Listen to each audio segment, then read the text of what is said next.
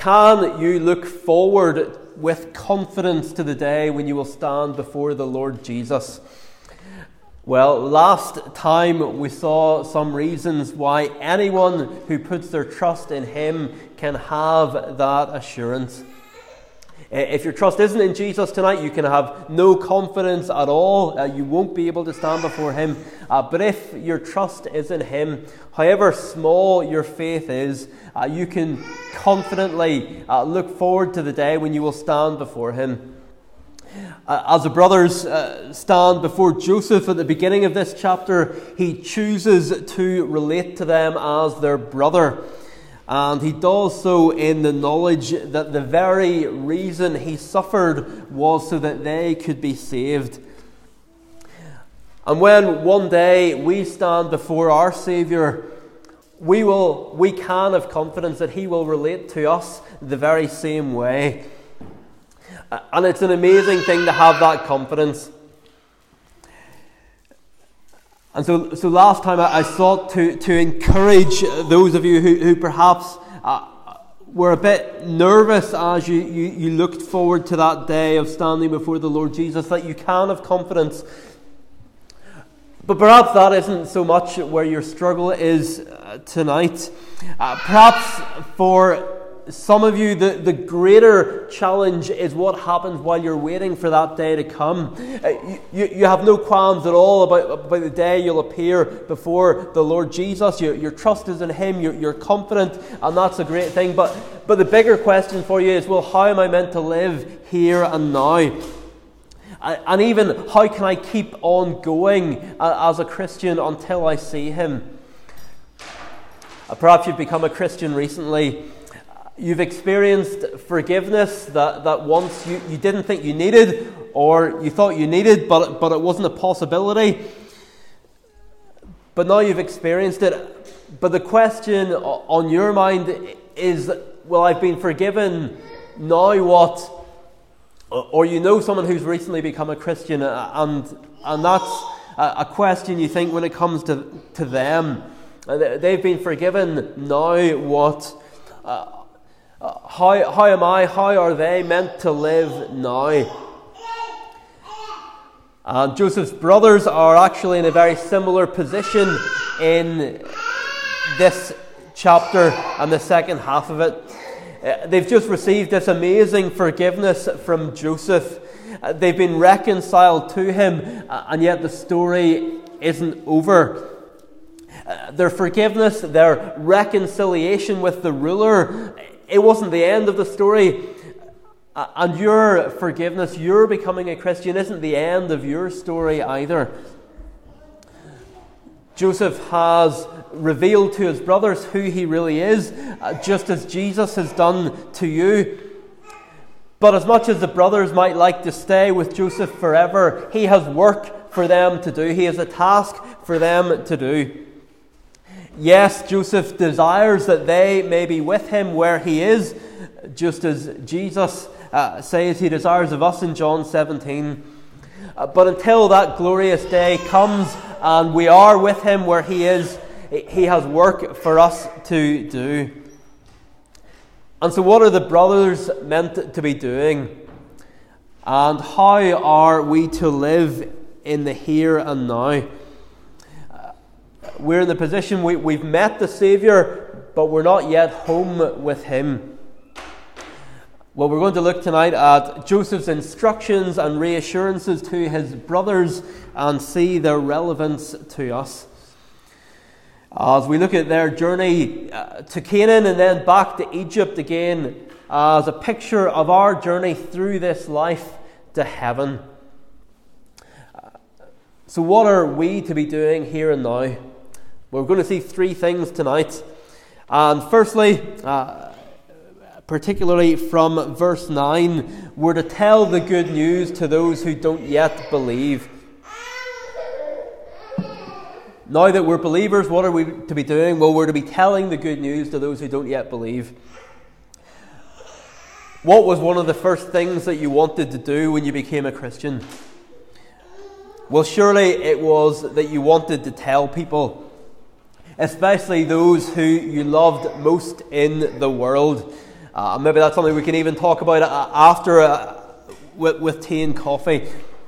Maybe you sat down with a loved one, a family member, and you tried to explain to them what had happened to you, or you tried to get them to come to church. Or maybe you're still a new Christian and you're taking it more slowly, and you're waiting until they see the change in your life and hopefully start asking you questions about it. But whatever way it has expressed itself up to this point, that desire was surely there from the very beginning, that now that you've believed that you need to tell others. Perhaps you don't remember a time when you weren't a Christian, and if that's the case, then you probably also don't remember a time when you haven't wanted to share your faith with others. It's not something that we even seem to need to explicitly teach to our children. They seem to realize almost instinctively that those who don't know Jesus need to hear about Jesus. Once we see Jesus for who he really is, the most natural thing in the world is to want to share that with others. Once we've met him, we want others to meet him too. Just like Andrew, the disciple, followed Jesus, and then he went and found his brother Simon and brought him to Jesus. And so here in verse 9, Joseph tells his brothers, "Hurry and go to my father and say to him." Now, is Jacob an unbeliever in this chapter? Well, not in the sense that he's an unregenerate man. He's a saved man. There's no doubt about that. But he does picture for us an unbeliever here because he doesn't believe this specific message. We're told at the end of verse 26, "For he did not believe them." Remember Joseph's dreams way back at the start of the story, 20 plus years ago at this point. Those dreams were a revelation from God. They were God speaking through him. But just like the brothers, Jacob didn't believe God's word. So both then and now, the idea that his son Joseph would be a great ruler, it seems so unbelievable. But the brothers were once unbelievers too. They once didn't believe this message, but they've come to see the truth. And now they're to go to Jacob and tell him the news. And what are they to tell Jacob? Well, two things. They're to tell them a message of resurrection and exaltation. Resurrection and exaltation. This is effectively a message about resurrection, because as far as Jacob knows, Joseph is dead. But in verse 26, the brothers tell him that the one he thought was dead is actually alive. And in verse 28, Jacob finally believes him. He says, "It is enough. Joseph, my son, is still alive." Obviously, Joseph hadn't actually died, but they thought they thought he had. They had been certain that he had. But everything changes when they hear the news that the one that they thought was dead is actually alive. I'm not sure if there's any significance to it, but this is what can make Jacob in verse 27 become Israel in verse 28. The message of resurrection is what brings about that change.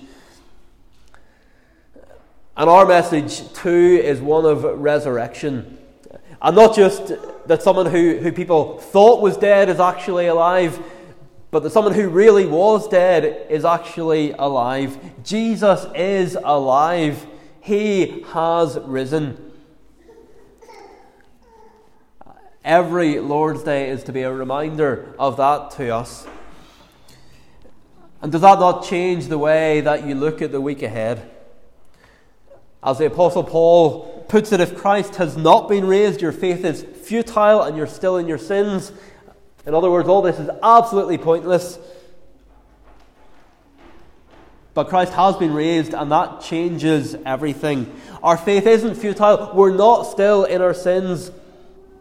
The resurrection has changed everything for us.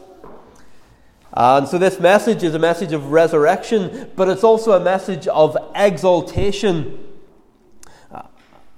Look at how this comes across again and again in this chapter. Verse 9, thus says your son Joseph, God has made me Lord of all Egypt. Or verse 13, you must tell my father of all my honor in Egypt. And in verse 26 they say, Joseph is alive and he is ruler over all the land of Egypt. They had a message to tell their father, not just that Joseph was alive, but that he was highly exalted. And we too have a message to tell people about Christ's exaltation. It would have been wrong for Jacob to think of Joseph as he had once known him, as a 17-year-old lad suffering at the hands of his brothers. But many people in our world only want to think of Jesus as he was once known, as a baby who makes no demands on their lives. Or they picture Jesus as nailed to a cross, as if he's still there, perhaps with a helpless look on his face. Or people will picture Jesus standing at a door knocking, hoping that someone will let him in. But is that the Jesus we're to tell people about? No, we need to tell them about Jesus as he really is. Yes, the one who was born as a baby. Yes, the one who was crucified. But the one who God has now highly exalted and bestowed on him the name that is above every name. As the one who has the power over life and death. As the one, as we thought about this morning from Psalm 114, that at the end of time the earth and the heavens will flee away as he returns. It is a message of exaltation that we have, that we can go and tell people that at the name of Jesus every knee will bow and every tongue confess that Jesus Christ is Lord. So we have a message of exaltation to tell others and to believe ourselves. We need to believe this ourselves as well. Not just something that we say, but something we actually believe. Surely much of our timidity in telling the gospel comes from forgetting what Jesus is really like now. And not considering the fact that every single person we encounter, friends, neighbours, family, strangers, will one day stand before him. And so Joseph's command here to his brothers, his first command is to tell the good news to those who don't yet believe. And perhaps we think today, as we're called to tell the message to those who don't yet believe, that, well, there's no point, they're just not going to believe. But there is power in the word of God. Verse 27, when they had told him all the words of Joseph, which he said to them, the spirit of their father Jacob revived. They tell him all the words of Joseph. They don't edit the words, they don't reinterpret them. And the Holy Spirit uses those words to revive the spirit of Jacob. So the first priority that we have now that we're believers is to tell others. But does that mean that we have one message for unbelievers and another message for believers? Well, no, because we all need the gospel. Whether you want to take Jacob as a picture here of an unbeliever, or whether you want to look at him as he really is, as a weak, discouraged believer, he needs the same message. Because what does he need to hear? What do we need to hear as believers that will revive our hearts and our spirits? We need reminded that Jesus is risen and that he is exalted. And we need to do what the Apostle Paul says and encourage one another with these words. So that's the first thing we're to be doing as we wait for the day we stand before Jesus and we're reunited with him. We're to tell the good news to those who don't yet believe, and we're to believe that good news ourselves. I'm sure when they got back to Canaan, it seemed a long way from the palace in Egypt, and the brothers are thinking to themselves, did we really see that? Is Joseph, our brother, really exalted? But they reminded themselves of what they've seen. It was true, and we need to remind ourselves of these things. So firstly, tell the good news to those who don't yet believe. Secondly, don't quarrel on the way. Don't quarrel on the way. We've just seen that seeing Jesus for who he really is and being reconciled to him should naturally lead to us wanting to share the gospel with others. In other words, being converted changes how we think about unbelievers.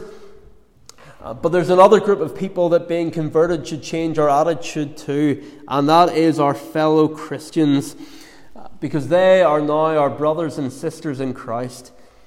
And so Joseph tells his brothers here in verse 24, do not quarrel on the way. A new relationship with the Savior must lead to a new relationship with one another.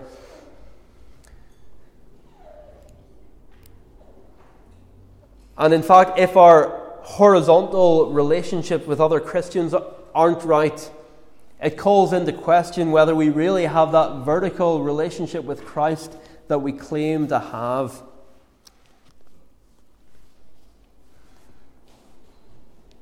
How do you know if someone is a Christian? Is it because they do or don't do certain outward things? Well, here's how the Apostle John answers that question. He says that we know that we have passed out of death into life because we love the brothers. And he goes on to say that whoever does not love remains in death. Do you love your fellow Christians?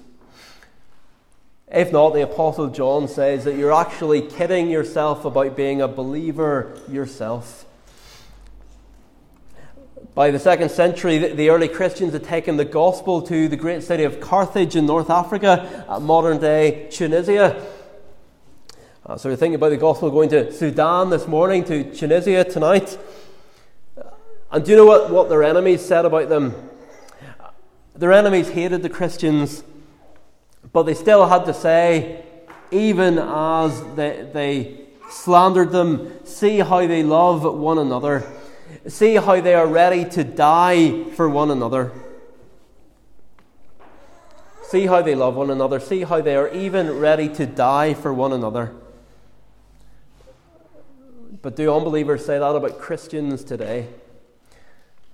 Do they say it about us as a congregation? Do they say it about us as a denomination? If I were to ask you what the works of the flesh were, what would you say? The works of the flesh. Well, you might say sexual immorality, impurity, sensuality. Yep, those are actually top of John's list in 1 John chapter 3, list of the works of the flesh. But he goes on to list enmity, strife, dissensions, and divisions.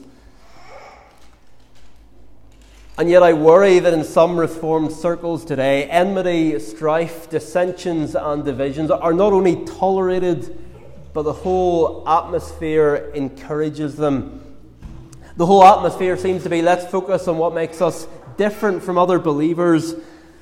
There's little celebration of the great truths of Christianity that unites us. Lots of focus on what separates us, often on things that shouldn't separate us.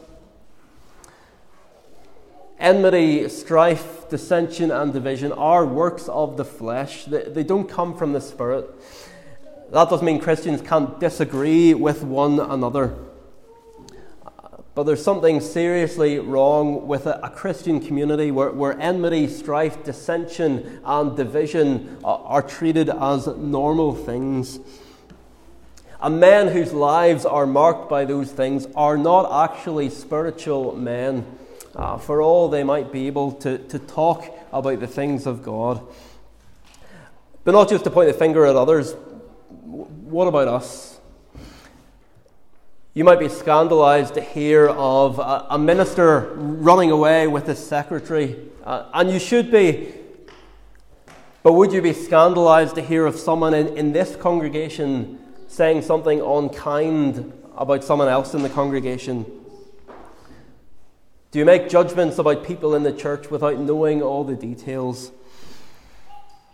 If someone says something that sounds a bit off or does something that seems a bit strange, do you try and find a charitable way of interpreting it, or do you jump to the worst possible conclusion? My friend Kyle Borg, who's preached here in the past, wrote an article recently, and in it he said, churches aren't always broken by big things, false teaching, moral scandals, or leadership failure. They can do the job, but it's not always what happens in the life of the church. Rather, it's the little things that seep into the worship and fellowship of the church that, given the right conditions, often fracture a congregation. And he concludes with this line: when people's attitudes, personalities, preferences, and opinions meet with the coldness of lovelessness, congregations break. When people's attitudes, personalities, preferences, and opinions meet with the coldness of lovelessness, congregations break. Many congregations are broken today. And as I've thought about all this over the last 2 weeks, I keep coming back to Jesus' question to his disciples in Mark chapter 9.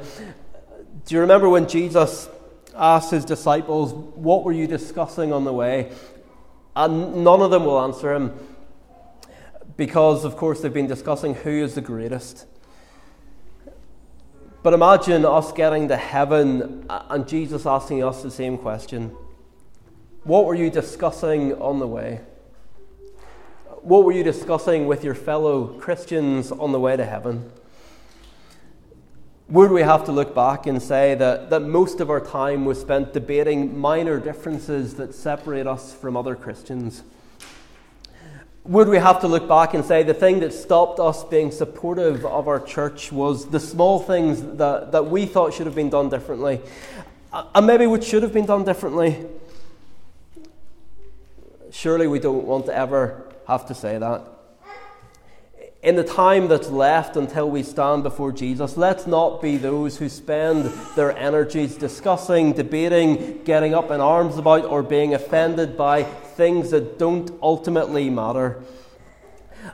And all the while, the advance of the gospel in this community or in this nation is hindered. Because why would God bring unbelievers into churches like that? So what are we to do as we await being brought face to face with our Saviour? Firstly, we're to tell the good news to those who don't yet believe. Secondly, we're not to quarrel on the way. Thirdly and finally, remember He will give you all that you need. Remember He will give you all that you need.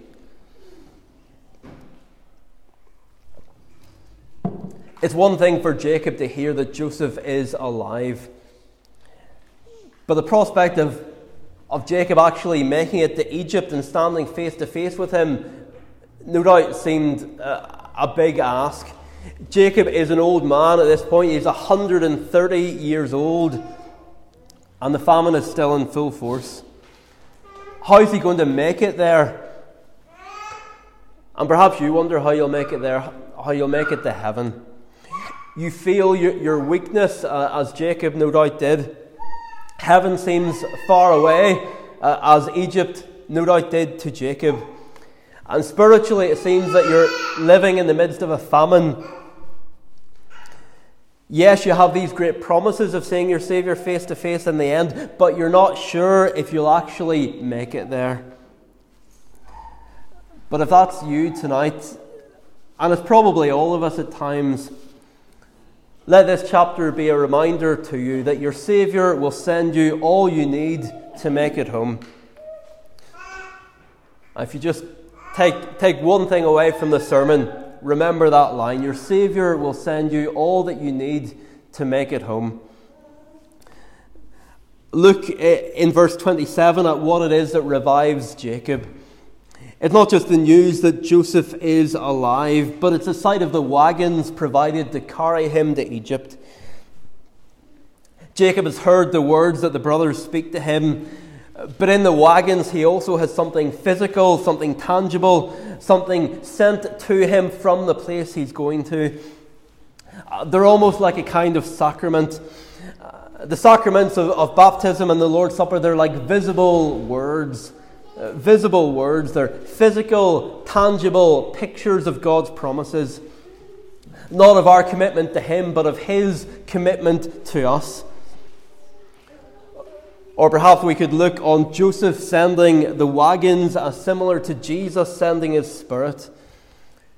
Because the wagons ensure that Jacob and his sons will make it safely home. And the Holy Spirit ensures that we will make it safely home.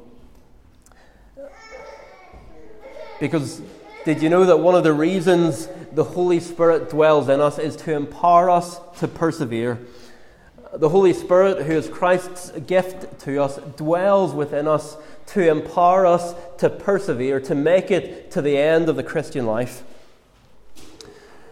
We also see Joseph's provision in verse 22 with the changes of clothes, and in verse 23 with the donkeys loaded with the good things of Egypt, with grain and bread and provision. Now, I'm not saying we need to somehow try and find a spiritual equivalent for each individual item. The big picture here is that Joseph provides what Jacob and his sons need for the journey, just as Jesus provides what we need for the journey. But it's hard not to draw the connection between the change of clothes that Joseph provides for his brothers with the garments of righteousness that Jesus provides for us. Joseph's brothers are doubtless in no fit state to stand in Pharaoh's court in Egypt. Their clothes would have been old and worn. Just as left to ourselves, we are in no fit state to stand before God. With even the best deeds done in our own strength as like filthy rags in His sight. But Joseph provides all that they need to stand before him and before Pharaoh. And Jesus provides all that we need to stand before Him and His Father. And if you're not a Christian tonight, it's as if you would look at this delivery of clothes sent to you to wear in the king's court, and you say, no, I don't need those. I'm going to go in these rags that I've made myself. But Jesus provides all we need. Again, I don't think we have to necessarily get into specifics, but I don't think we'll be too far wrong if we see the grain and the bread and the good things of Egypt as God's provision for us in terms of the Bible read and preached, the Lord's Supper and Christian fellowship. All things He sends us to keep us going.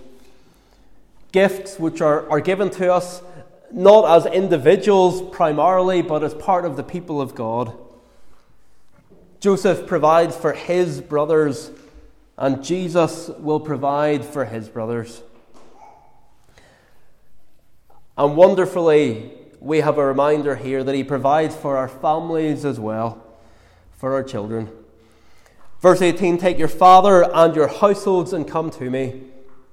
Verse 19, take wagons from the land of Egypt for your little ones and for your wives. Maybe your worry isn't so much about whether you'll make it to the end of the Christian race, but it's more for your children or your grandchildren.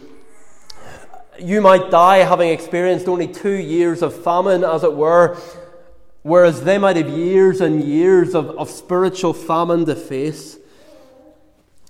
But the God who has provided for you, and for those of us brought up in Christian families who provided for our parents, maybe our grandparents, our great-grandparents, He'll provide for our children too. Because He has promised to be God to us and to our children after us. After all, if God has kept hold of His people down through the ages, is He suddenly going to let go of them in this generation? Look around at the world, and what will you do? Will you panic? Of course you'll panic. But look at God and His promises and His track record of faithfulness from one generation to the next, and it becomes a lot harder to panic. Or perhaps your concern tonight isn't so much it isn't so much about how your children will fare in this generation, but it's about how they will fare in this location. You don't worry about your children in this generation, but you do worry about them in this location. Perhaps you'd be a lot happier if they were part of a bigger church with more children, more youth activities, or a Christian school they could go to, or even more or any Christian friends in their normal school. And yes, we'd love to have some of these things, but God will provide what your children need. Carl and I were talking the other day about a couple who served on the mission field in France for 20 years and who brought up their children there in secular, atheistic France, where God can't even be mentioned in school. And yet all their children are Christians and they're married to Christians. Brother or sister in Christ, God will provide for you. He'll provide all that you need, and He'll provide all that your children need as well. And this isn't just a message to parents, but it's a message to everyone. Because part of God's provision for the children in this church is the older saints in this church. We were still in Galway on Tuesday night, so we were able to be there for their midweek Bible study, which at the minute involves watching a talk by Sinclair Ferguson, followed by a time of prayer. And there was a line in Sinclair's talk where he said this. He said, "No two parents have enough grace to raise a child for Christ. No two parents have enough grace to raise a child for Christ." And he quoted the saying that it takes a church to raise a child.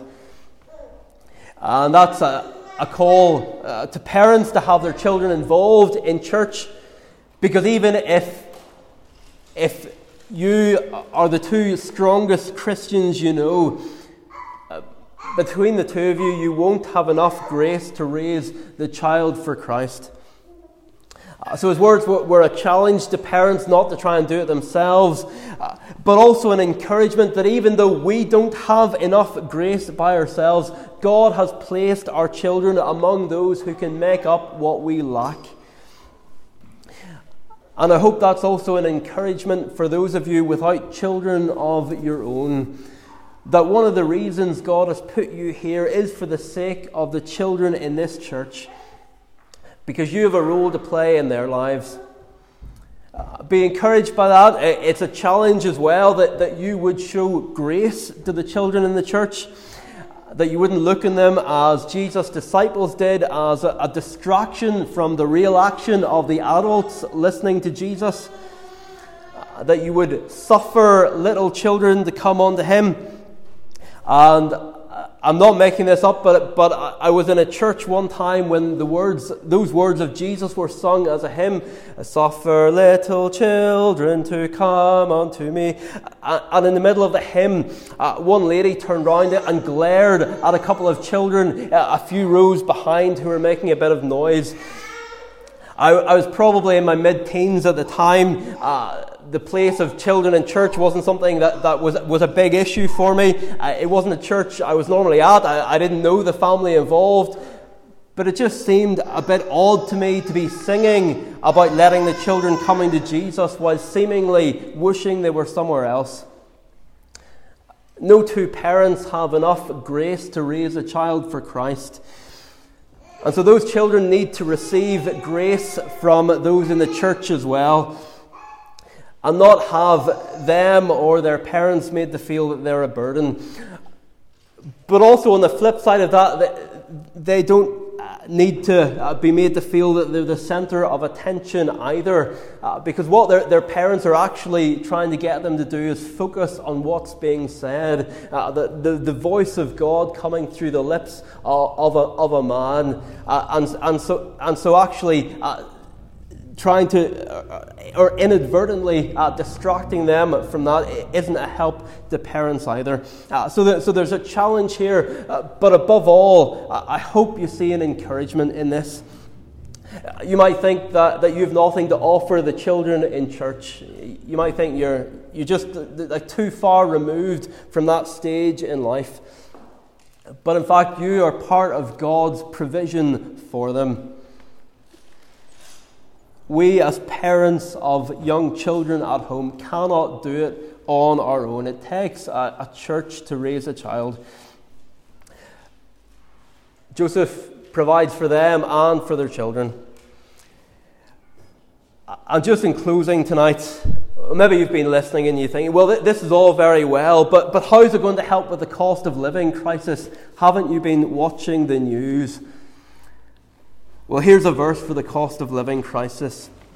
Verse 20, have no concern for your goods, for the best of all the land of Egypt is yours. Naturally, one of the concerns of the brothers would have been about all their stuff they'd worked hard to accumulate, but they wouldn't have been able to bring it all with them. But Joseph tells them, don't worry about that stuff. Why? Because of what's waiting for you when you get there. Because of what's waiting for you when you get there. And we too may need to let go of some things in the days ahead. We might need to let go of a certain standard of living that we hoped that we would have. But if so, that's okay, because the best of all the land of heaven is ours. Because of what what we have to temporarily miss out on, it doesn't matter much. What a tragedy it would have been for the brothers to miss out on being reunited with their brother in the land of plenty because they were trying so hard to cling on to what they had. What a tragedy that would have been. And yet they don't. They go to Joseph. They leave it behind. And we are able to do the same as well. And so, three things for us to do now that we're Christians. We're to tell this good news to those around us. The good news of the exalted and the risen Saviour. We're to believe that message ourselves. We're to tell others. We're not to quarrel on the way. Jesus wanted his disciples not to quarrel. Joseph wanted his brothers not to quarrel. We're not to quarrel on the way. And finally, we're to remember that he will provide for us. He will provide for us. And so, brothers and sisters, tonight, have no concern for your goods, for the best of all, the land of Egypt is yours. And remember that he will give you all that you need. Amen. Well, we now sing praise to the God who gives us all that we need from Psalm 37. Psalm 37, 19 to 23 on page 74. Psalm 37, 19 to 23, page 74. The tune is Jackson 102, tune 102. So Psalm 37, verse 19 reminds us that God holds on to us. How are we going to make it to the end? Well, the last line of verse 19, the Lord's hand holds him tight. Verse 20 reminds us of God's provision. I once was young and now of old, and yet have not observed a righteous man forsaken or his children begging bread.